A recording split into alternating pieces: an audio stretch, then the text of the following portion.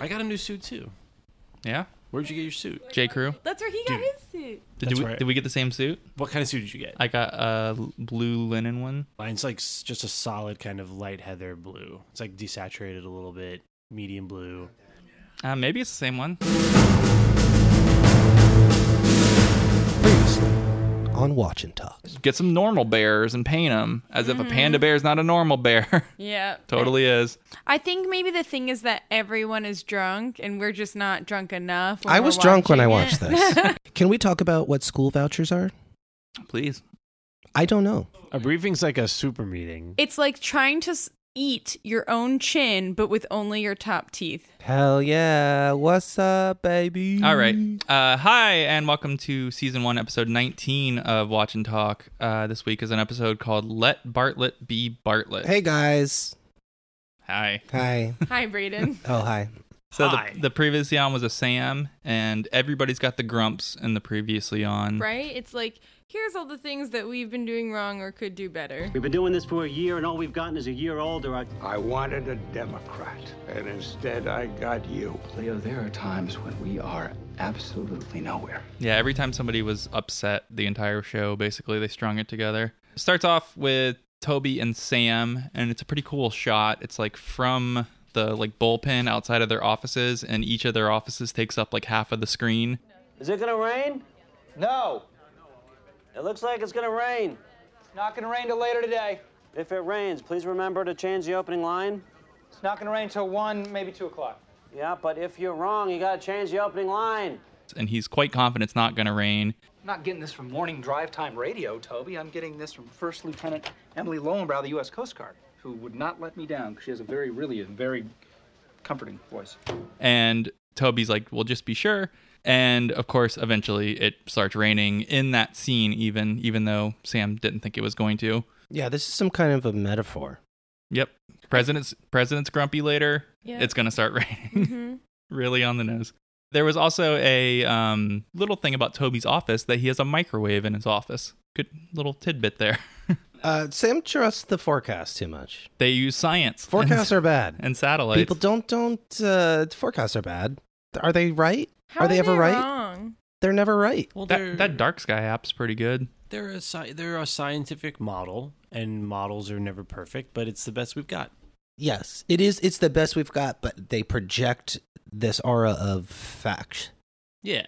It's like, this is what it is. And it's often not. Well, they It's always not give it that. to you as a percentage. Yeah, but people don't know what that means. Sam takes this bit of information that he has and is 100% confident about it. And so this must be what it's like to be in an argument with Sam, because he's got a little bit of information. And he actually, this episode is kind of like that too, is that he's got his set of facts and he's very righteous about it. And so in this case, it's just about the weather. So that's kind of silly. And the other one, it's more serious. But it's kind of shows a little bit about how Sam operates. Like he gets something stuck into his head and then he just runs with it. Well, I think it's Sam is an optimist. Yeah, And what's that her comes face in- at the National Weather Service said it's not going to rain. It's not going to rain. Yeah, She and seems that, like a that nice comes person. into play later. I'll bring it up later. What I'm saying is, if you need to form some sort of a life philosophy about weather forecasts, it should be don't trust them, because they're wrong often. Sure. Okay. So CJ comes up after that as they're walking to go to the president's speech to the National Trout Fisher Association or something to that effect. And she has got a bee in her bonnet about a piece of paper Boy, that is going Does around. she? the and bonnet was a weird wardrobe choice. There's a piece of paper going around, and she has no idea what it is. She got asked at the press briefing earlier in the day about this piece of paper. Where does the bee get in the bonnet? Where? Yeah, where does the bee? It gets in. It gets like stuck in it. Maybe it was sleeping in How it does when it you get put in it there? on. It was already in the bonnet. That's the a whole time. complicated maneuver for such a Maybe- small little insect. Maybe it flies in and then it can't get out. Is this like old timey ants in the pants? Yeah. Ants in the pants is real. That happened to me when I was a kid. I've had ants in the pants. I was out of class for 2 days. I did My not legs miss swole, school. so swole. Are you allergic to ants? When 1,000 bite me. on the leg. I stepped in a red ant pile while wearing pants, and then I had ants in the pants, and it was very traumatic. How's your bonnet status, though? Negative. Okay, no good. bonnet. That's a proper status for bonnets. No bees either. You don't keep bees? Bees are cool. I mean, that's like very in right now. I'm very pro bee. she to Yeah, keep very bees. Brooklyn. Yeah. Maybe we should collectively. Bee-she, more like it. Wow, you're the reason the bees are dying. That joke, that's the colony collapse disorder. I liked it. So they have Miss Landingham and the president after that. They're walking through some big building. It's kind of cool looking. The president is in a really bad mood. Can we get this godforsaken event over with so I can get back to presiding over a civilization gone to hell in a handcart? Nice talk for a president. Leave me alone. You know what this is, don't you, sir? What is? Your mood, sir. Nothing wrong with my mood. It's your diet. Will you get off me with that? You don't get enough roughage in your diet. You know I'm right about that. And Miss Landingham says it's because of his diet and that he doesn't get enough roughage. Does that mean the president needs to poop? He definitely Sounds needs like to poop, and he threatens poor little Miss Landingham with cabbage violence. I'd like to beat you senseless with a head of cabbage. I know that for damn sure. And it's not okay. Well, she's kind of the salad Nazi this episode. Yes, she says that his attitude towards vegetables is unpresidential, and I agree. Very unpresidential. He should like more vegetables. There's some famous president vegetable beef in history. There's George H.W. Bush famously not liking broccoli. So what's so dumb about that is, like, as an adult, I love broccoli. Everybody does. You're a dumbass if you don't like broccoli. I'm sorry, but It's you're a dumbass. One of the more delicious. It's so good. But all kids hate broccoli, but kids can't vote. So I remember being Also, a kid. kids are idiots. I remember being a Sorry, kid kids. and loving that George H.W. Bush didn't like. I was like, he understands me, but I can't vote. So you got to pick something that adults don't like. There's an episode of the Surprisingly Awesome podcast with Adam McKay and Adam Davidson about broccoli and how it's surprisingly awesome. It's so, and cauliflower too. It's Same albino plant. brethren. Cabbage is the same plant too.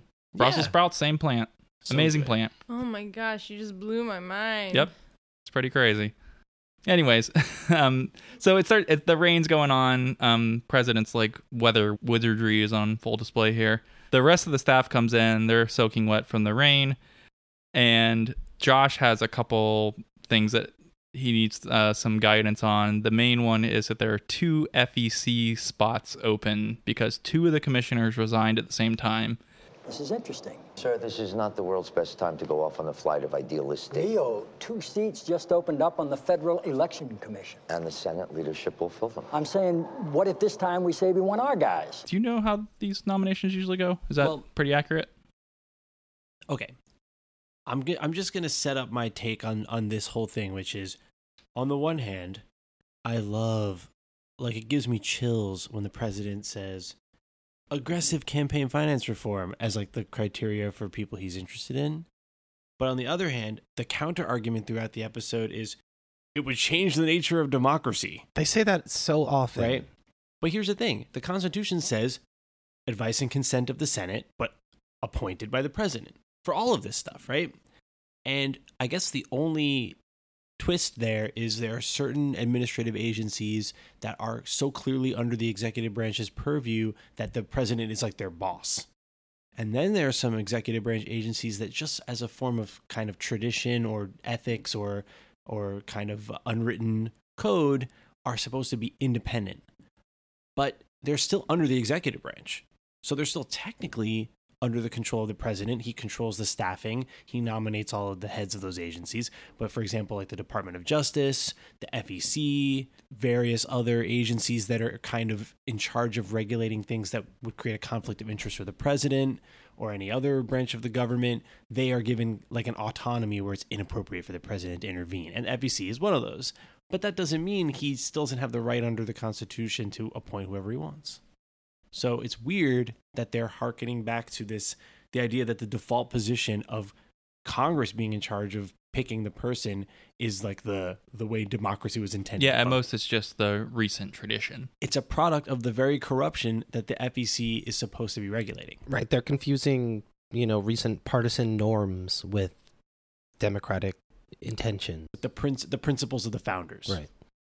And I want to lay down a small marker here that Leo is extremely against the president's suggestion that they put their own guys in. We won't win. Yeah, but we can dangle our feet in the water. It's not a good idea, sir. Even though later it comes up in the opposite way. But Leo, this entire scene is like, this is a bad idea. You can't do this. It's not going to happen, etc. He's extremely against it. Yeah. And then the president goes in to give his speech. They did forget to change the wording about being outside at the beginning of the speech. So the president says the word vista when he might have said room otherwise. But I doubt anybody really noticed that. So I don't think it really mattered in the end. But Sam is mad at himself. The funny payoff there is he's like, listen, even if I forget and leave this thing in, president's not an idiot. He's going to read this thing and change it on the fly because he's a smart guy. Right, but they keep setting up that the president's distracted and he's going to be thinking about changing the nature of democracy during his speech instead, and he's not focused on the trout fishermen. So that's the credits. Not a ton going on in this episode. Mostly just a couple little plot lines they set up. They come out of the credits and it's Josh and Donna. Donna basically says, "Can you explain this episode to me?" How does the FEC work? So the president has the opportunity to stack the FEC with our people and make a measurable impact on campaign finance reform? Yes. And that was helpful because I didn't really understand before then. Yeah, but the blatantness of it, Josh's explanation is that the Senate always picks the nominees, the president never does, but they're going to try to change it this time. There's a CJ press conference after that. It seems to be mostly about Easter eggs. The Easter egg hunt and the Easter egg roll are two different things. The collection, which is going to be on display in the East Colonnade of the White House, features real chicken eggs decorated by artists from each of the 50 states and the district, and the activities are coordinated by the American Egg Board. And the difference between the Easter egg hunt and the Easter egg roll, do they get to that? Ever show it in this episode? Are we clear on what the difference between the Easter egg hunt and the Easter egg roll I don't know what an Easter egg roll is, to be honest. They do it every year. Them? Where? Wow, Mrs. Know-It-all over here. In the hunt, they're hidden. Okay. And you find them. Yeah, that does make sense. I'm pretty sure it's that you put the eggs on like a smooth surface, and then you have a straw, and you have to blow on the egg and get it to roll, and the first person across the finish line wins. Is there anyone not a Jew that could explain this to us? No? Okay. Never mind. Eric. I can only answer yes to part of that question. You could be a Jew. I cannot explain it to you. Okay. It is a game. It's a race. Children push an egg through the grass with a long-handled spoon. Okay, that's the worst game ever. I knew it was that in is the grass, the worst though. game. Are you trying to not break the egg, maybe? Yes. Well, where does the straw come in? Straw? I mean, never mind. What was it? Blowing with the straw. What he thought it That's was. some other stupid another thing game. that you made up. Oh, there's a worse version of the Easter egg roll. In What? Denmark, decorated eggs are rolled down slopes in a grassland or forest. The contestant whose egg rolls the furthest is the winner. Why is that less fun? Because you don't even get to push it with a spoon. You just set it free and it just rolls. Do you get to roll after it? Oh, sure. Crack all the eggs on the way down. Yeah. But that's why their culture is very keen on topography. Because of the Easter egg roll? You gotta study up. Yeah. So after the press conference, CJ pulls that like the second reporter, Steve, the gray-haired guy that is in a lot of the episodes. We call him Not Danny. Yeah, the Not Danny guy. What have you heard about a piece of paper that's out there? Same thing you heard. What's that? There's a piece of paper out there. He doesn't really have any information other than there is a piece of paper. Did we talk about the piece of paper? There's a piece of paper. They Here's keep on the saying thing that there's a piece of I paper. think that's weird is why would I get CJ is like asking everyone just to find out who has it, but in the meantime she's also like tipping people off that this piece of paper. Well, she got asked about it in the press conference, not this one, the one before. Oh. Which doesn't, I can't imagine what that question would be like. Hey, CJ, is there a piece of paper? Yeah, but you yeah? think that I guess. she's like, making it seem like this piece of paper is a bigger deal. Sure. I mean, the way you to know do all this this mysterious thing with all this intrigue around it? Do you know Right. anything about that? The way to do it is to wink and then be like, "Do you know why I'm winking?" And if they're like, "Yeah," then you know. Right? Very effective. Yes. So she sends Steve away. Mandy comes up and she's like, I wrote the piece of paper. It was me. I know everything about it. What do you mean? I wrote it. I did the paper. And it's a memo that she wrote while she was working on that other guy's like potential primary challenge to Bartlett in the first episode about how to run against Bartlett in the primary. It's like all of his weaknesses and like a general campaign strategy and his flaws in general. So it's bad for Bartlett. CJ gets very upset at that, slams the door in Mandy's face, says, "Get me a copy," and storms out. Eventually, Mandy says that they got it off her hard drive or hard disk. Yeah. So it's not an actual piece of paper. How did they? Maybe they printed get it out. Oh, they printed it. That's how that turned into a piece of paper. Mm-hmm. But how did they get it off her Hacking. personal hard? Probably a hacker. But it was probably 4chan. When we find out who took it, it's like, I don't... Probably the notorious hacker known as 4chan did it. She probably was dumb enough to throw her old laptop out. She's an idiot. That's correct. Right? Is this why you guys don't like Mandy? Because she No. did the paper? Yeah, Maybe. poor information security architecture. It's just one of the many things. No, see, I actually think the paper makes her more likable. Well, in an interesting twist, everyone's mad about the paper, but in the end, we find out the paper is good. Yeah. But this also kind of marks Paper's right. The the paper. beginning of the end of Mandy, the character. That has already been established. Yeah. But Even the though she did the real- paper? The end of the end. The end. She wasn't allowed to go to LA. The and the rest was downhill. finally the end. Because it seemed like the paper let Bartlett be Bartlett. Well, Right. We'll get there. Guys. Okay, Yeah. sorry guys. We're Don't gonna spoil everything about the Okay, paper. we're talk about the paper more. First, we got to talk about Leo and Margaret and how Leo can't work his email because Margaret's friend. Something about muffins. Okay, I have a lot of questions about this. So Margaret has a friend that works in the President's Council on Personal Fitness, and she gave her some information about the true calorie count of the muffins. She's a muffin truther. Of the raisin muffin. The raisin muffin specifically. Implying that there was a false calorie count. More calories or less calories? I'm going to guess that it was less calories, and it turns out it's more calories. That's fascinating to imagine. Her tone would be totally different if it was like, guess what, everyone? The raisin muffins have less calories than it says. She's Eat like, these things. This is fantastic. She forwards this email to everyone, all the secretaries and the OBOBD, and then What was that? the other building, the OBOBD. You got it. And and then she fucks up all the emails. I could see how it'd be confusing because you hear raisin and you think, oh, this is healthy. Right, so but that's it's a my muffin. big Muffins thing. have many calories Also, in them. raisins are not healthy. No, but you think. But There's do you guys there's an remember association. Yes, we when remember the muffins- California Raisins. No, not it was that. a band made up entirely of raisins, No, do you and they remember and they when they were did a scary? song that surprisingly was not raisin related. They give me nightmares. Okay. I don't want to talk about them. Okay. Do you feel this way about all stop motion animation? No, just about raisins with legs and eyes and that play instruments. Did they write that song? Because that's a great song I that they think the did. raisins I heard were it through the songs, grapevine. right? I don't think That's a thing was classic. released I as don't a think those single. cartoon You heard characters through wrote the that song. Okay. Grapevine? Was that an intentional pun? That's the song they That's sing. their song. Oh. That's the raisin remember. song. I assume it's you intentional. dummy. I thought you were You saying... did have a 5-year disadvantage I on, thought you were on saying understanding that. I heard through the grapevine that this thing... And I was like, that's so clever. But do you remember in the 90s when everyone thought bran muffins were healthy? Like that. It's good roughage. Yeah, it makes your poops good. But they're not. I think they've that's never- probably true about the poops. The president should eat one. But they're. Yeah, he could forgo all the vegetables and just have bran muffins. That's not helpful. Why not? When he reads that email, he's going to freak out. About the muffins. Because listen, people, muffins are they're cake. It's dessert. We yeah. understand this. It's a cake. Eat a scone. Yeah, they're like sweet bagels. Mhm. It's not like that. It's like a cake. Bagels are very bad for you as well. Don't say that. A bagel is like a small bread. Yeah. It's like a savory muffin. Anyway, Margaret's concerned about the muffins. Yeah, Margaret's concerned about the muffins. Leo does not want to hear anything about the email service. Leo cares very little about muffins. Yeah, he loses interest pretty quickly.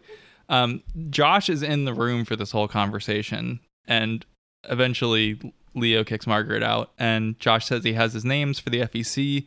It's two people, John Bacon and Patricia Calhoun, who both, it's a Democrat and a Republican. Both of them are for aggressive finance reform. Leo says... Oh, hold on. That's the other thing I forgot to mention. for these independent agencies, sometimes when they're created, Congress requires that they be bipartisan. Sure. So the way that it works is there's a bunch of people on the board and they all vote, but there's always an odd number. And there has to be a matching amount of Republicans and Democrats, and then the odd numbered like head of the agency can be from the party of the majority. The president or the Congress? The president. Sure, that makes sense. I also think it would smooth over any potential issues with being perceived as being unfair or political, and be like, hey, we picked a Republican, we picked a Democrat. The way that gets screwed up, though, is when you have a discrepancy between the Senate, the party that's a majority in the Senate, and the president, they will refuse to appoint anyone, and they'll leave it as an even number, and then it's a stalemate, and they can't get anything done.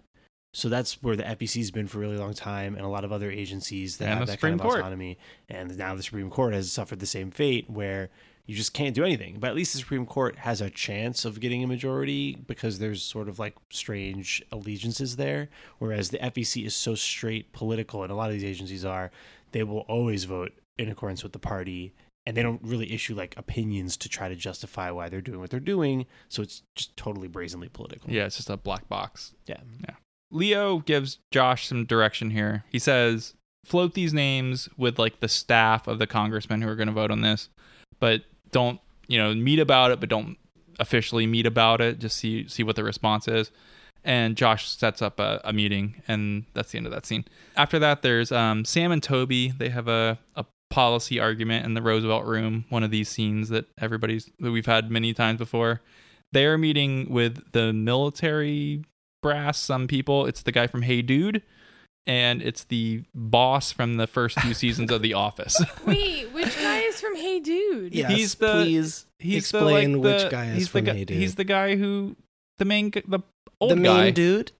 The Hey Dude. The number one dude? The guy who runs the ranch. I do not remember anybody from Hey Dude. Well, except for the chick. Mr. Ernst. I don't remember him. Literally the moment Hey Dude came on, I turned the channel. Hey Dude. Yeah, like as soon as I heard that, I'd be like, nope. Guys, I just did a really good Hey Dude. I'd like some acknowledgement. He's Mr. Ernst from Hey Dude.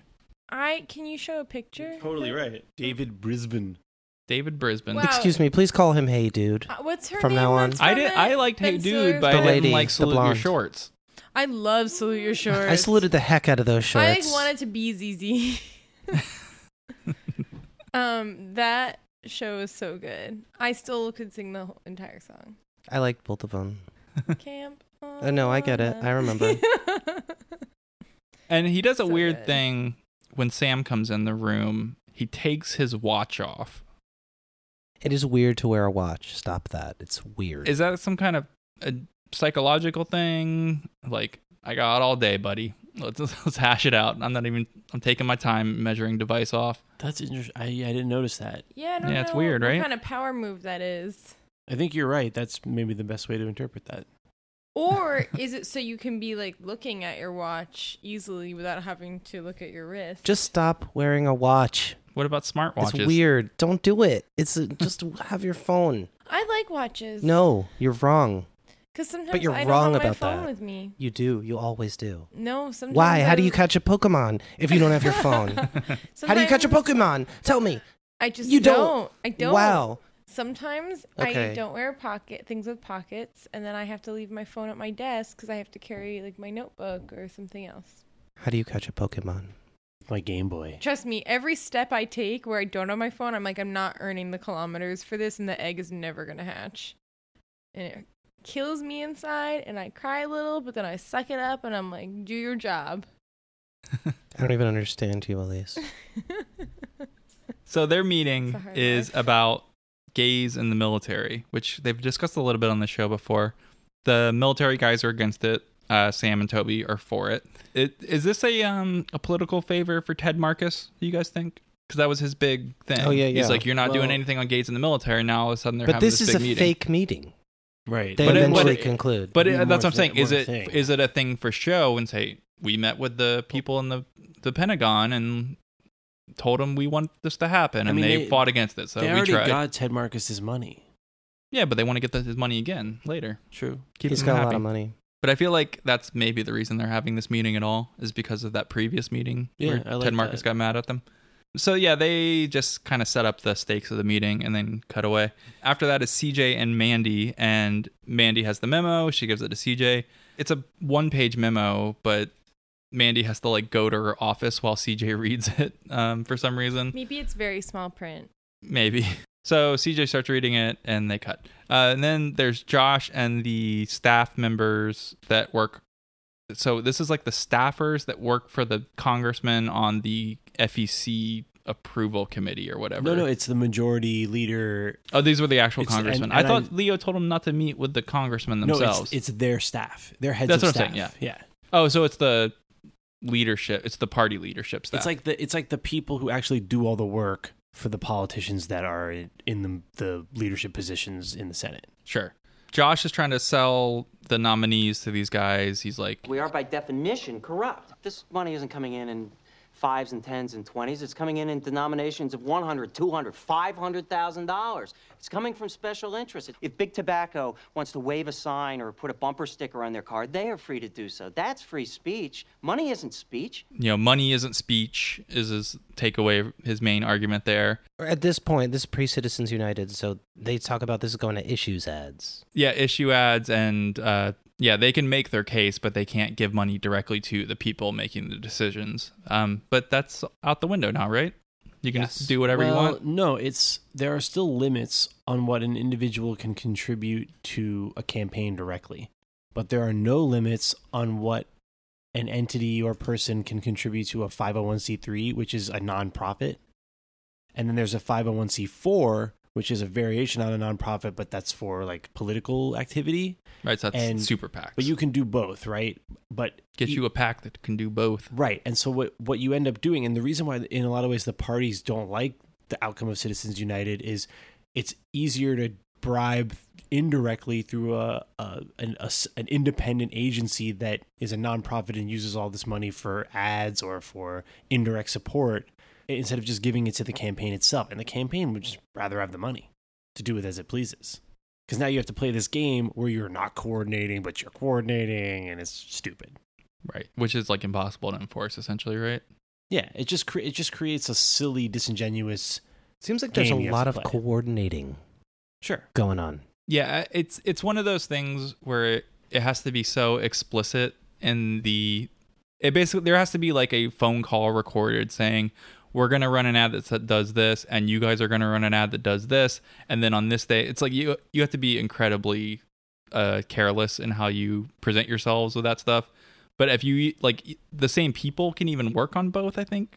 And maybe it's not that explicit, but, like, you can, like, send staffers between. They can have meetings together. This is a new concept, so there just isn't a lot of case law on what coordinating means in this context. And because the FEC is so feckless, they don't do anything to try to enforce it at all. So far, I don't really think there have been any attempts to prosecute people for coordinating with their super PAC. So the Congress staffers have their own nominees. There are two people that do not want finance reform. Josh argues with them about it. He says they're going to nominate their people anyways. And then this guy kind of threatens Josh with some legislative retaliation.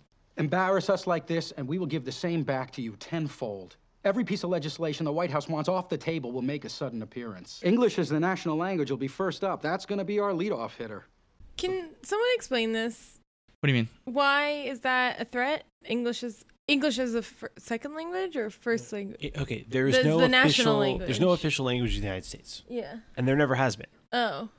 And some people who are concerned that Spanish is going to overtake English as the most dominant first language of U.S. citizens have been pushing to make English the primary national language and then kind of like reinforce that in ways that prevent that from happening from Spanish. It's kind of like a legal version of the Speak American thing. But don't other countries have a national Sure. language? They do. They're not the melting pot of cultures and they're not these immigrants. great United States of America. Got it.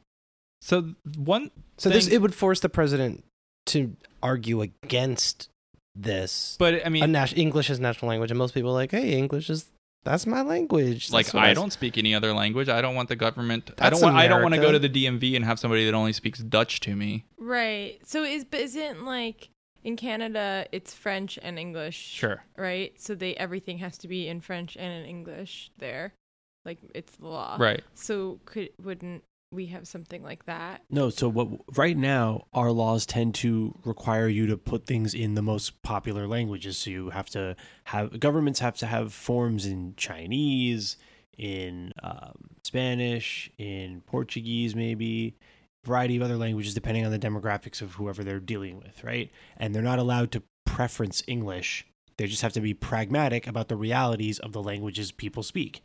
But if you make English the national language, part of that is now we're just going to offer everything in English, and too bad for you if you don't speak English. Someone's read their James Madison. I tried to figure out what the James Madison thing was. We'll get to it when we talk about that. But there's one other thing this guy says. I guess he's the Democratic staffer. He's like, Josh, they're going to put all these bills up. We're talking about 541. Does anybody have any idea what 541 could be referencing to? No idea. Is that a bill name? It must be a bill number, right? Like Didn't they like they were like throwing out bill numbers that they would bring up? I guess that threat? must be what it was. I was trying to figure out if that was like code for some weird policy that they would be against, but I guess not. Anyways, so Josh does not respond well to threats as a character trait, and he does not respond well to this one, and he makes it clear to this guy.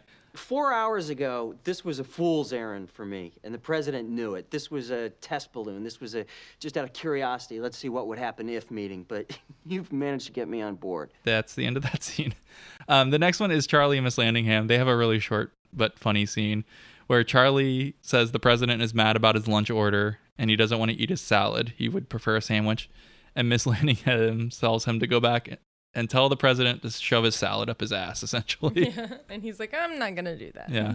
That's the whole meeting. Then they like pan. They do this kind of cool transition there where they walk by and the camera just kind of stays on the doorway and goes back into the Roosevelt room for the Sam and Toby meeting. If I were the president, I would eat exclusively sandwiches. Really? Yeah, really. Because sandwiches are awesome. It's Every like meal? food on bread.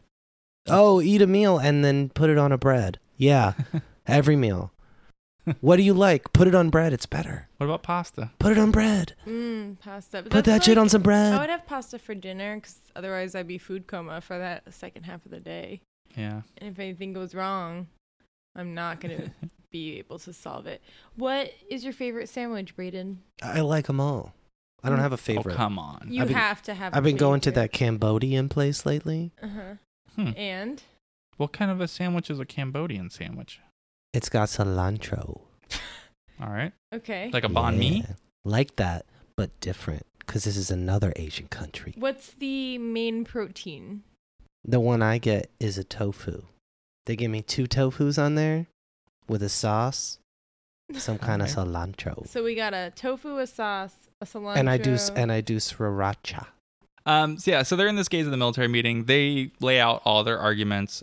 So don't ask, don't tell is a law in this thing. It's actually don't ask, don't tell, don't pursue, the guy says. And they're which I've never heard before. pursuing.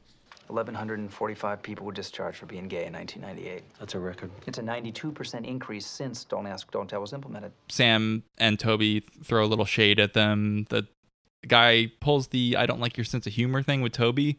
Last time somebody told Toby that. No one likes his sense of humor. Last time somebody said that to Toby, though, he called him anti-Semitic. Your Jewish humor? Oh, yeah, I guess the guy didn't say it like that, but... Your New York sense of humor? Right. Yeah. That's kind of basically what he said to him, though, right? Yeah. So you yeah, don't like Seinfeld? Wow. Yeah. I think this is more of a Toby issue than a Jewish thing. When it comes... I mean, I love his sense of humor. Don't get me wrong. CJ pulls Toby out of the meeting to talk about the Mandy thing. Says Mandy did the thing. And they go off to CJ's office to hash out the response to that. After that is Josh and Donna.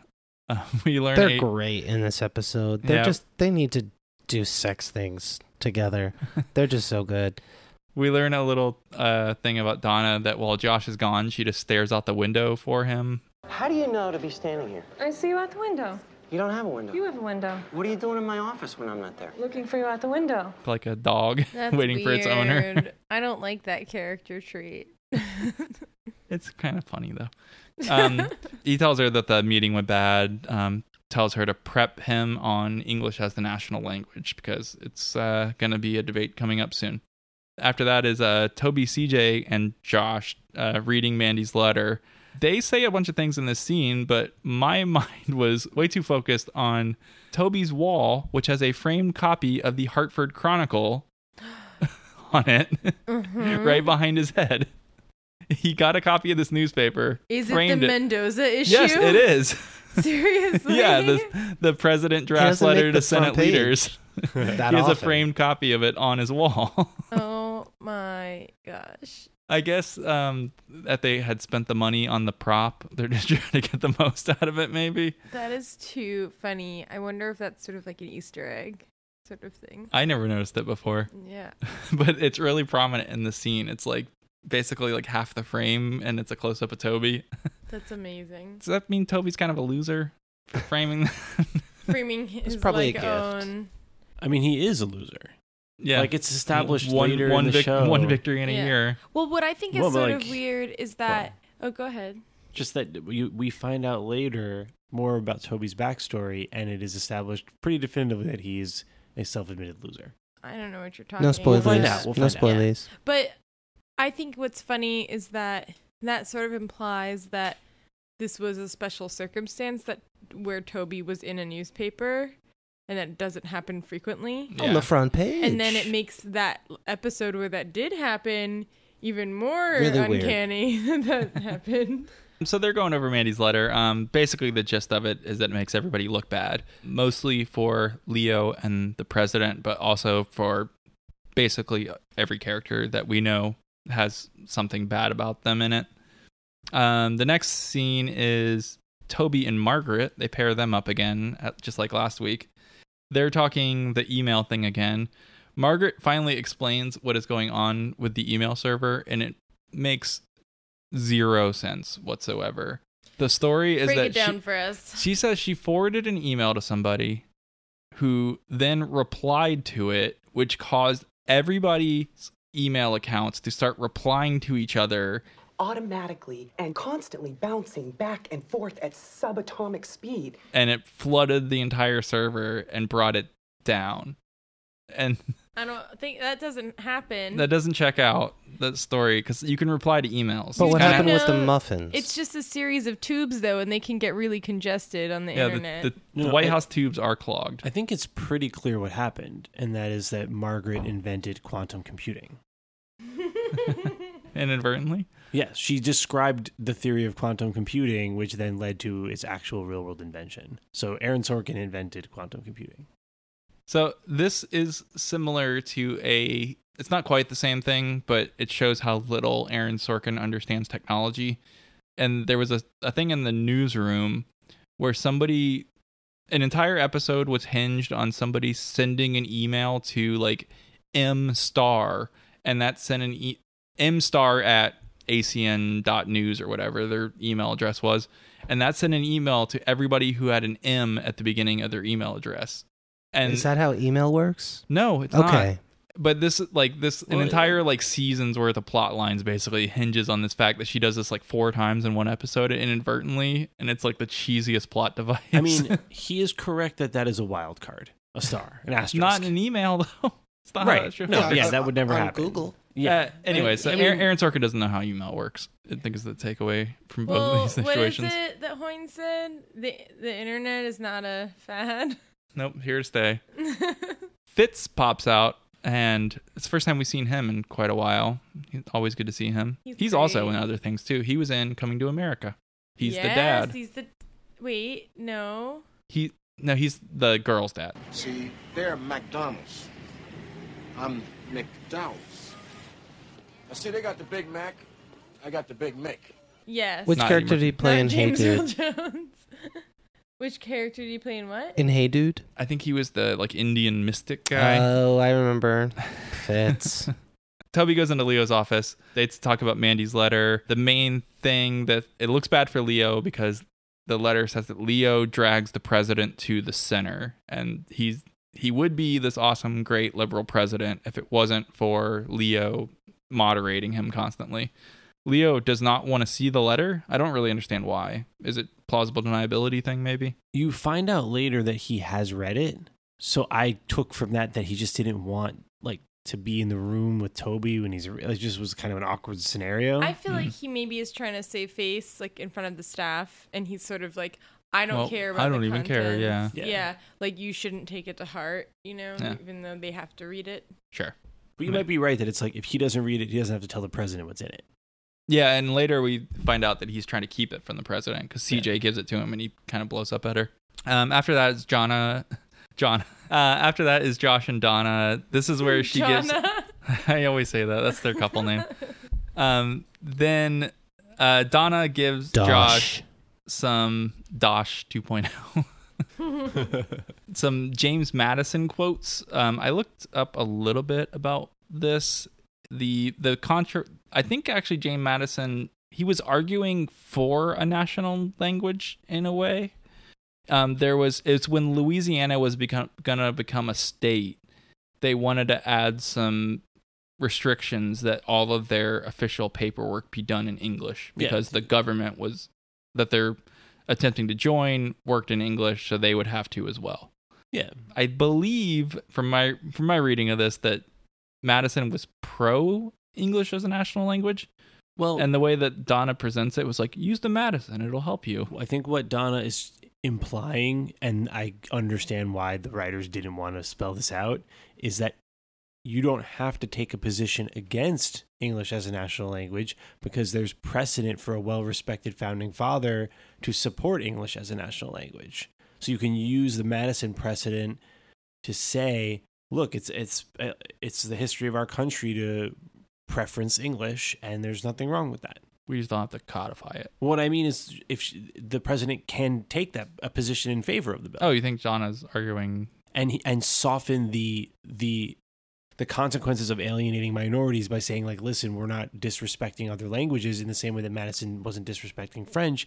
He was just saying as a practical matter, it makes it easier when we're annexing a French-controlled territory into an English-speaking country that the government conduct its business in English. Right. Josh gets pretty short with her in this scene. Donna calls him out on it, says, "Don't get mad at me, bro." And that Madison, bro? What's wrong with everyone today? Why is everyone walking around like they know they've already lost? We've seen that so far. So Sam is in a meeting that he can't really do anything about. Josh is in a meeting that he can't really do anything about. There's this Mandy thing floating around. So everybody's just kind of in a bad mood. And it's raining too. So nothing's going right today for anybody. President didn't get his sandwich. Oh, yeah. President can't poop. Nothing's going right. Mm-hmm. Should eat a muffin. Josh goes into his office. Mandy's in there. Josh says, "I don't want to listen to you today of all days." He's mad about the memo for obvious reasons. He asks something, he says, "I wrote an op memo, Josh.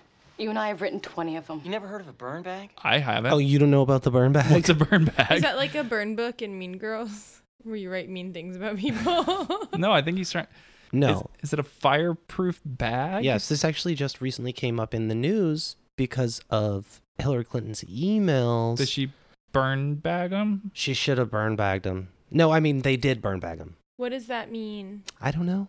I think you're right. Yes.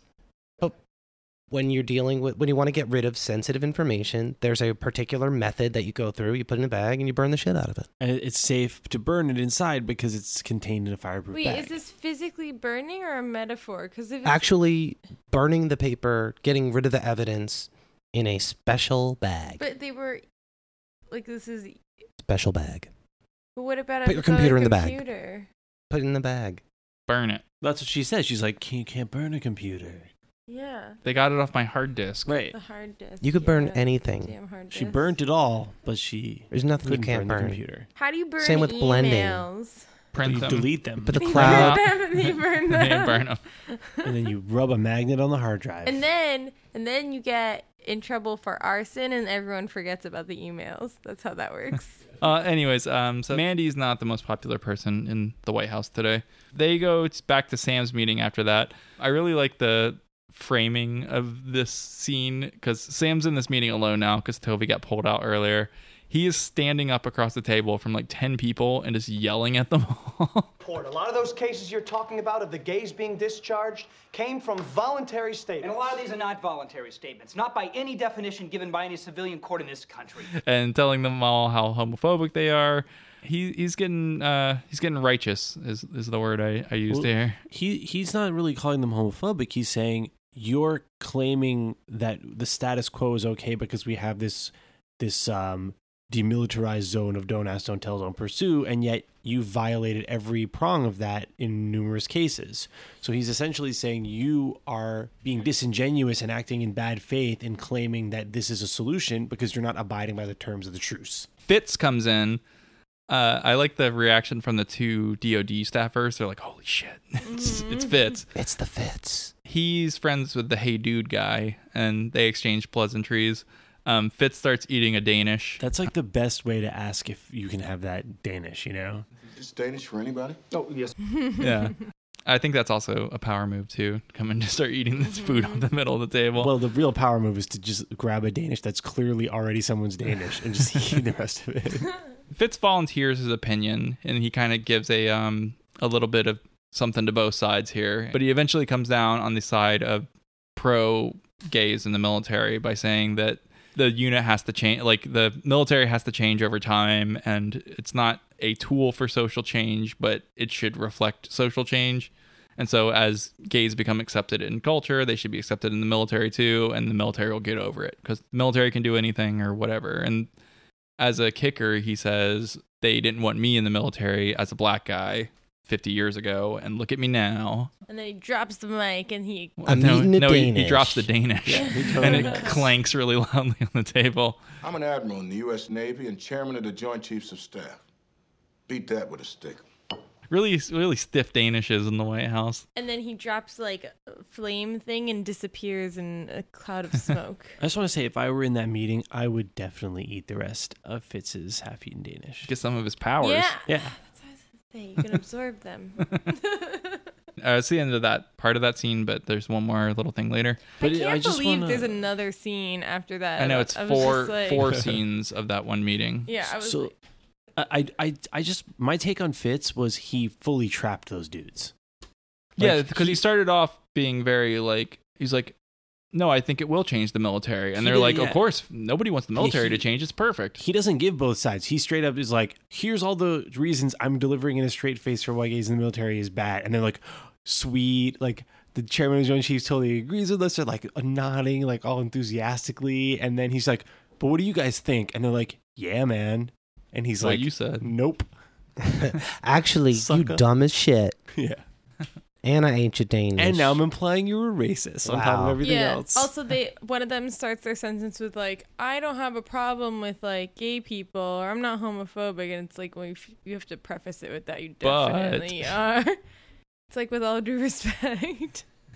The next scene is Danny and CJ.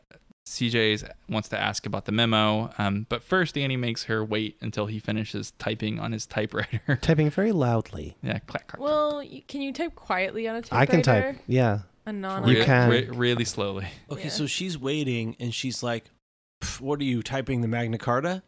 Is that a long document? No, I don't think so. As far as documents go. Not really, right? I think they like carved it into a bark. Like you usually the idiom is, oh, wait, what are you writing? War and Peace? That's like known to be a long treatise. That's a doozy. Right, Infinite Jest over there. Right, exactly. Please. So she asks about the memo.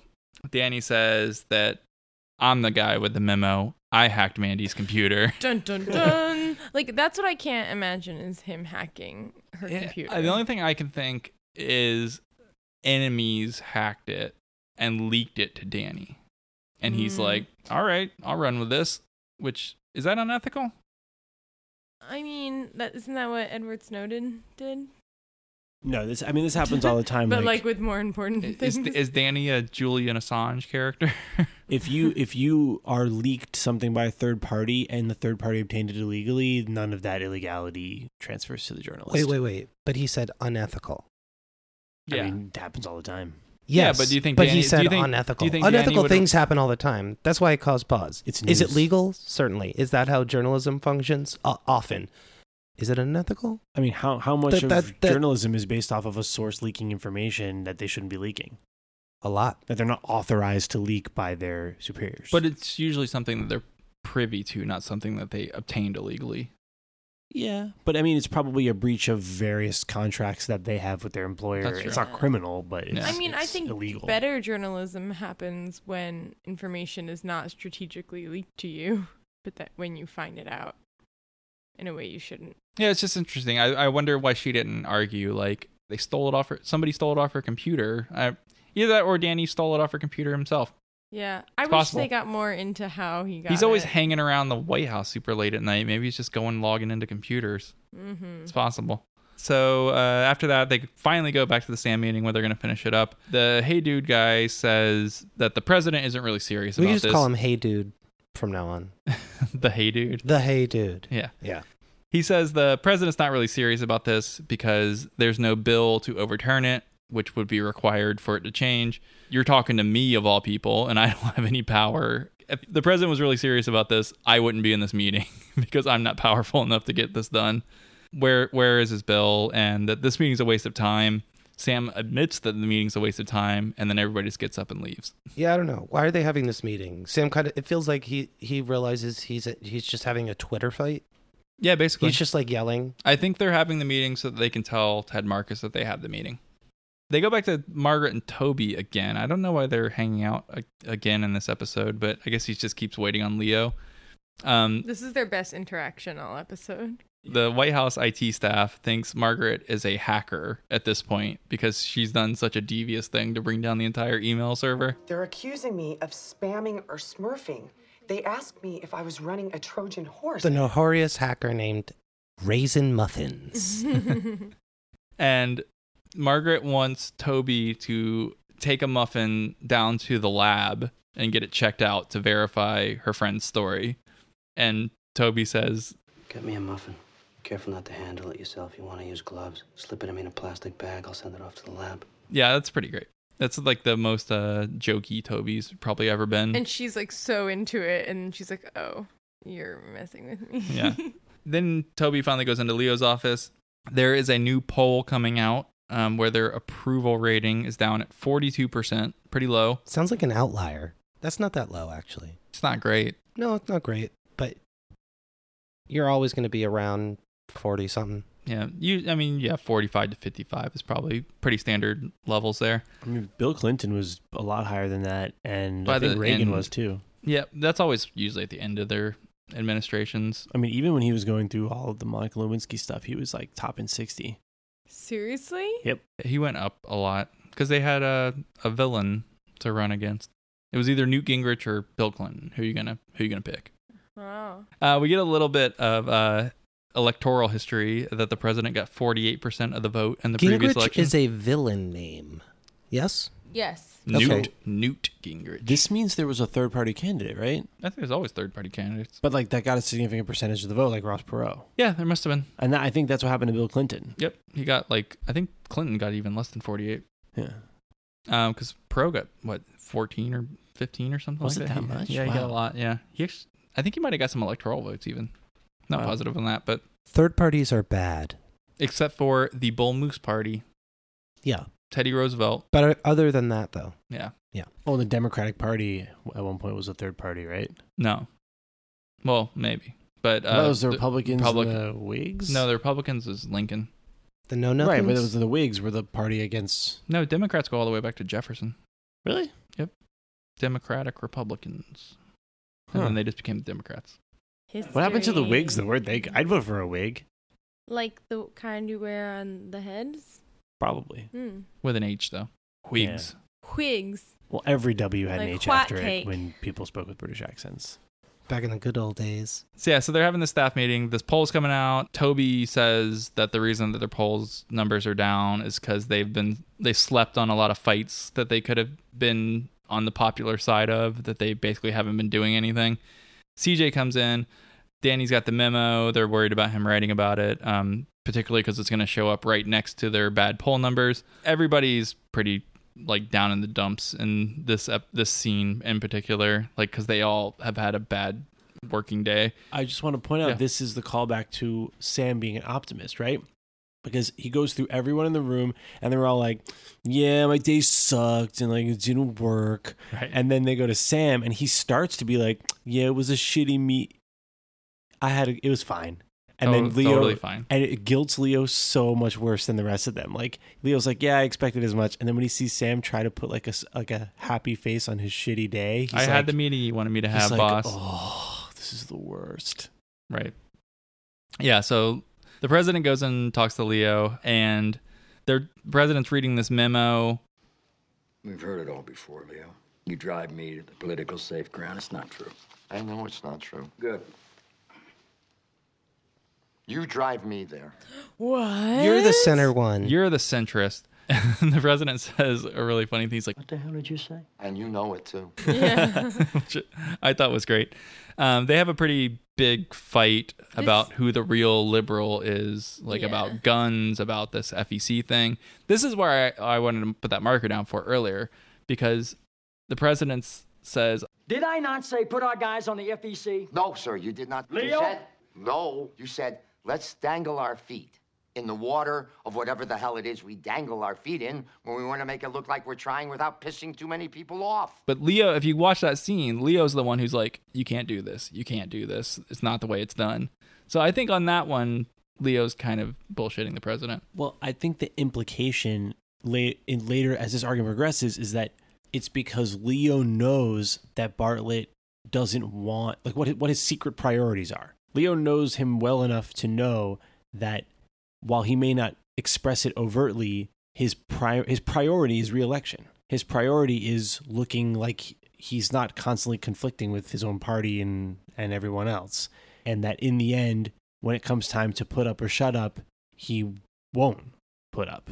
And so It's Leo's job to kind of curb his ideological forays before they put him in a situation where he has to sheepishly back down. Yeah, he's been conditioned by a bunch of previous incidents of trying to push the president and then being reined in. And so now he's just preemptively reining himself in so he doesn't have to go through the trouble. So viewed through that lens, the earlier scene, which absolutely does look like Leo's sort of in the lead and moving him to the center, is actually Leo looking out for what he thinks is Bartlett's true priority. Yeah, but I mean, it's hard to blame somebody of like, I thought you would want this, and so I did it, and so it's your fault that I thought that. Like, it's a little convoluted. It's basically like they will punish you so hard that they will make re-election impossible. And that's actually true, and that's what that meeting that Josh takes is all about. It's legitimately, it would put his own party in a position to have to make a tough vote and jeopardize their own re-election and their own ability to raise money.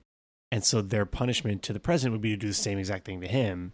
And, you know, that's the dilemma. It's like, are you going to really seriously risk your ability to be reelected, take some really hard votes in order to do what you believe is right? And by the end of it, the president does want to. He says, I don't want to feel like this anymore. Wait, can we talk about how Charlie's standing in the background? I know. That's my favorite part of this entire scene.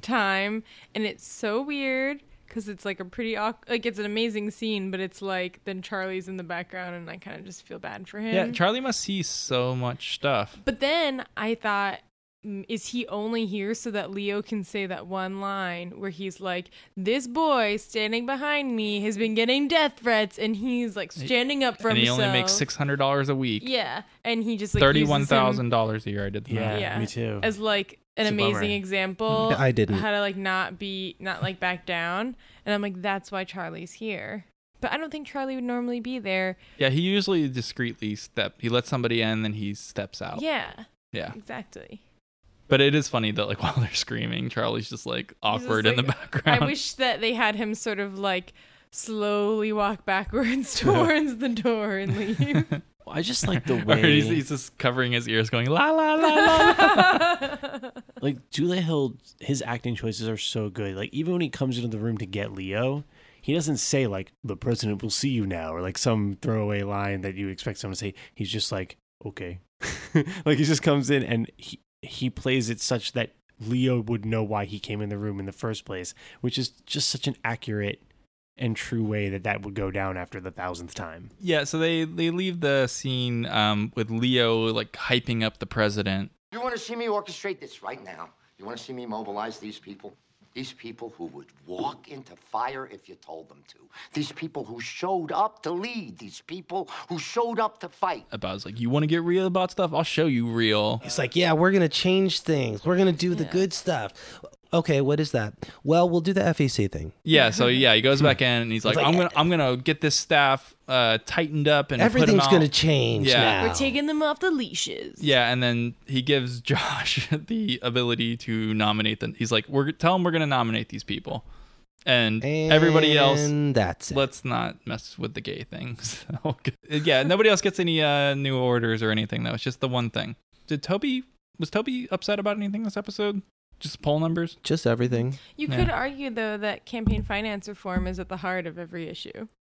True. Sure. So if they fix that, they can fix everything. And then they have the phrase that they repeat a few times throughout the show where everybody says, I serve at the pleasure of the president. And everybody says it really inspiringly. I serve at the pleasure of the President of the United States. Yeah? I serve at the pleasure of the president.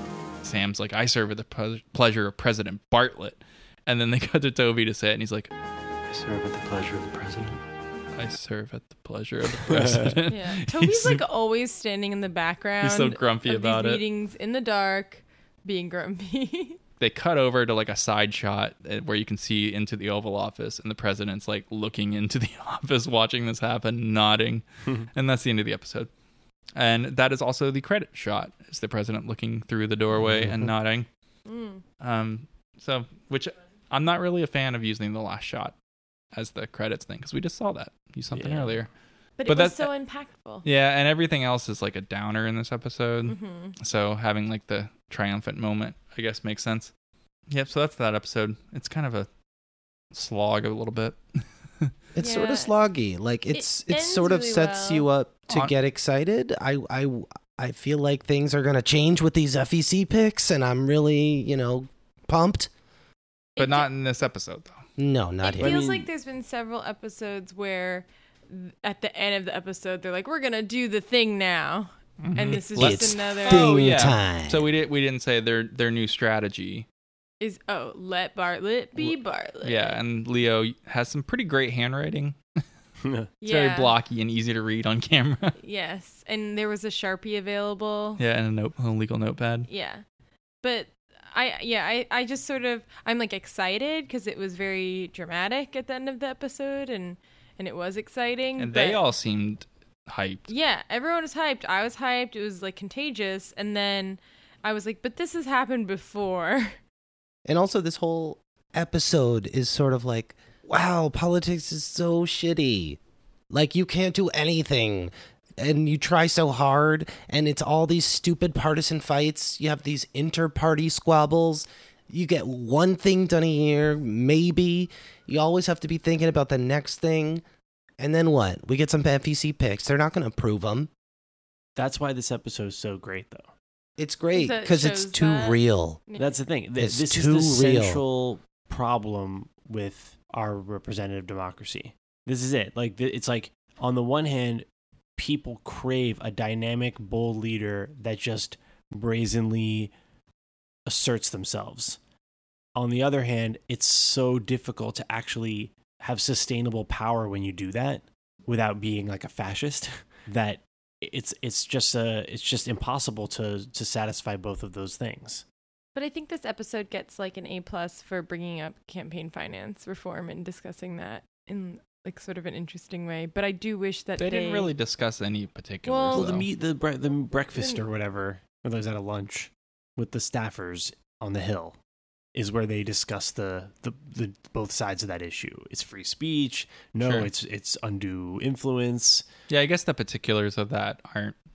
Because usually the way that they legislate that stuff is like, oh, you can't have a lobbyist pay for meals or whatever. It's all these like really like piecemeal, like this particular practice is bad. Well, the way that the government deals with it is disclosure. So you can do stuff, you just have to disclose who did it. So you have to disclose every gift you got, who gave it to you, how much money, and all of your... And presumably if it's corrupting, it'll look bad. At least there's some documentation of Right. it. And so if you do, it's up to the voters to police that, right? And even if you as an individual donate to a candidate, that's disclosed publicly and that's available to the public. But the real problem is, I guess, after this episode, the Citizens United decisions led to a way of funding candidates and issues where you don't have to disclose anything. But either way, we don't have any laws prohibiting the bribery. We just have a law that requires it to be open. Right. But I wish that the only thing I wish they did a little better was at the end of the episode when they were like, this is the issue that we're going to pursue now in a serious way. They didn't really explain like why that's so important. It is, but like I wish that they had said why, because a lot of people, especially at the time that this came out, were very unaware of that. I do wish they would have had a more broad strategy too. Yeah. At the end of, if Let Bartlett Be Bartlett is going to change the way they're approaching all the issues, everybody's plot should have got advanced. Well, the real... So, like, he should have said, Sam, like, get that bill ready and Right. find us 50 co-sponsors. Also, and Sam was the most gung-ho about it. Right. Throw him a bone. Right. I mean, the real theme is not let Bartlett be Bartlett. It's let the senior staff be Bartlett. Because Bartlett was the problem the whole time. What? Stop Bartletting it up, Bartlett. Stop being so Bartlett. Does anyone have any headlines? I do have headlines. I was just going to order the... Because we so what's the rankings you guys give for this one then? I would say like a meh swing. I think this is the best swing. Wow. I don't think it's the best swing. Yeah, I'm going. Yeah, it's meh, but it's a little better than that. But it's not Better than Mess Swing? Yeah. Like this isn't even really one that I want to fall asleep to in a good way. No, I love this one. I did do a sleep in the middle of this one. Right. Next messed thing. Well, it's just such a drag. Everybody's like, I don't want to watch a show where everybody's like grumpy. The beginning of it is really good, I think, and they've like a really good all staff walk and talk, and There's some cabbage violence. Yes, The Donna cabbage Josh violence. banter is on point. Yeah, Yes, I they're think great. they've hit their stride with that because every episode we say Donna and Josh are great this And episode. it even gets meta where he's like, Donna, I don't have time to mess around right now. Like, let's cut the banter. I She's have like, to "This is do our this. special time." And there's like a slow evolution of that where she's like, no, I'm still going to banter with you. And then he's like, come on, really, please? And she's like, all right, one more banter. Okay, fine, now I'm serious. That's just so well acted. It's so well written. It's just great. And that's like a feel-good moment. There's a lot of those, like the raisin muffin thing or whatever and all I the think other this stuff. episode Yeah, it's a good was- Margaret plot one. Yeah, satisfactory, and there's like a lot of funny things and good things sprinkled throughout. But I guess I like at the end, I just felt like I've seen the ending like 10 different times so far. Yeah. But imagine watching this episode for It's the very first time. formulaic. Yes. Like if you saw this for the first time, I did that today. right? You did that. Yes. You'd be like, wow, I can't wait to see them depict. Well, I want to see it how Bartlett is Bartlett. Right. I'm Yeah. excited for the next episode. Yes. Yeah, I want to see Yeah. them depict what would the world be like if the president actually just did what they felt was right and not what was calculated to be in their political best interest. What if? Tune We'll in never next know. week. Oh, right, next week. Right. Next week we'll know. Oh, I do want to mention a thing that brings this one down is the "Let Bartlett be Bartlett" phrase has been adopted by the Trump people, and in an internal thing they say to each other, "Let Trump be Trump." Well, first, in a reference to this, it had been co-opted by Herman Cain. No, but Wait, it originated Mark Bloch? from Reagan. Wait, hold on. It was Hold "Let on. Reagan be Reagan." They ripped this off from Reagan, and then everyone has ripped it off ever since. Right. So I'm wondering why the Trump people just didn't claim that they ripped it off from Reagan. I guess they're not students they're of history, not, really. They don't typically own up to like plagiarism. Actually, I'm pretty sure that this was originated with Herman Cain. Yeah. Yeah. Let 9 be 9. Yeah, Let no 999. How has no one picked up the mantle of 999? Such a It good lives in our economic plan. hearts. Does anyone even know it's an economic plan? It was an economic. Does anyone know what the significance of the 9 was? There's 3 I don't. nines. It's flat tax rates. or Oh, something. was it 9% income tax, 9% corporate tax, sales or something? Yeah. 9%. That's a huge sales Holy tax. wow, Mr. Kane. But you Come on. You got rid of the drop the income tax down to 9%. Yeah. I think it's like a VAT tax or something. It's very European. I don't think he had a VAT tax. I feel like VAT tax is one of those things like PIN number or ATM machine. Oh, yeah. Yes. Value-added tax. Mhm. Oh, you're right. It is a VAT. It's a 9% business transaction tax, 9% personal income tax, and a 9% federal sales tax. That's crazy You talk. did know what the 999 plan was, folks. 999. 999. It's But he'd that get rid easy. of payroll taxes, capital gains taxes, and the estate tax. All that would be gone. Yeah. Amazing. So headlines? This is a difficult week for that. Okay, I got a few of them. I have like one main one that's not very good. Okay, So I'll what's just the topic of start yours? our standards really low. So mine's about the FEC meeting and Okay, how it wasn't initially like very legit and no one was taking it seriously. So the candidates were John Bacon and Patricia Calhoun. So I had Fakin Bacon and Patricia Calhoun. So that's my only headline. Okay, I had a bunch of Mandy memo ones.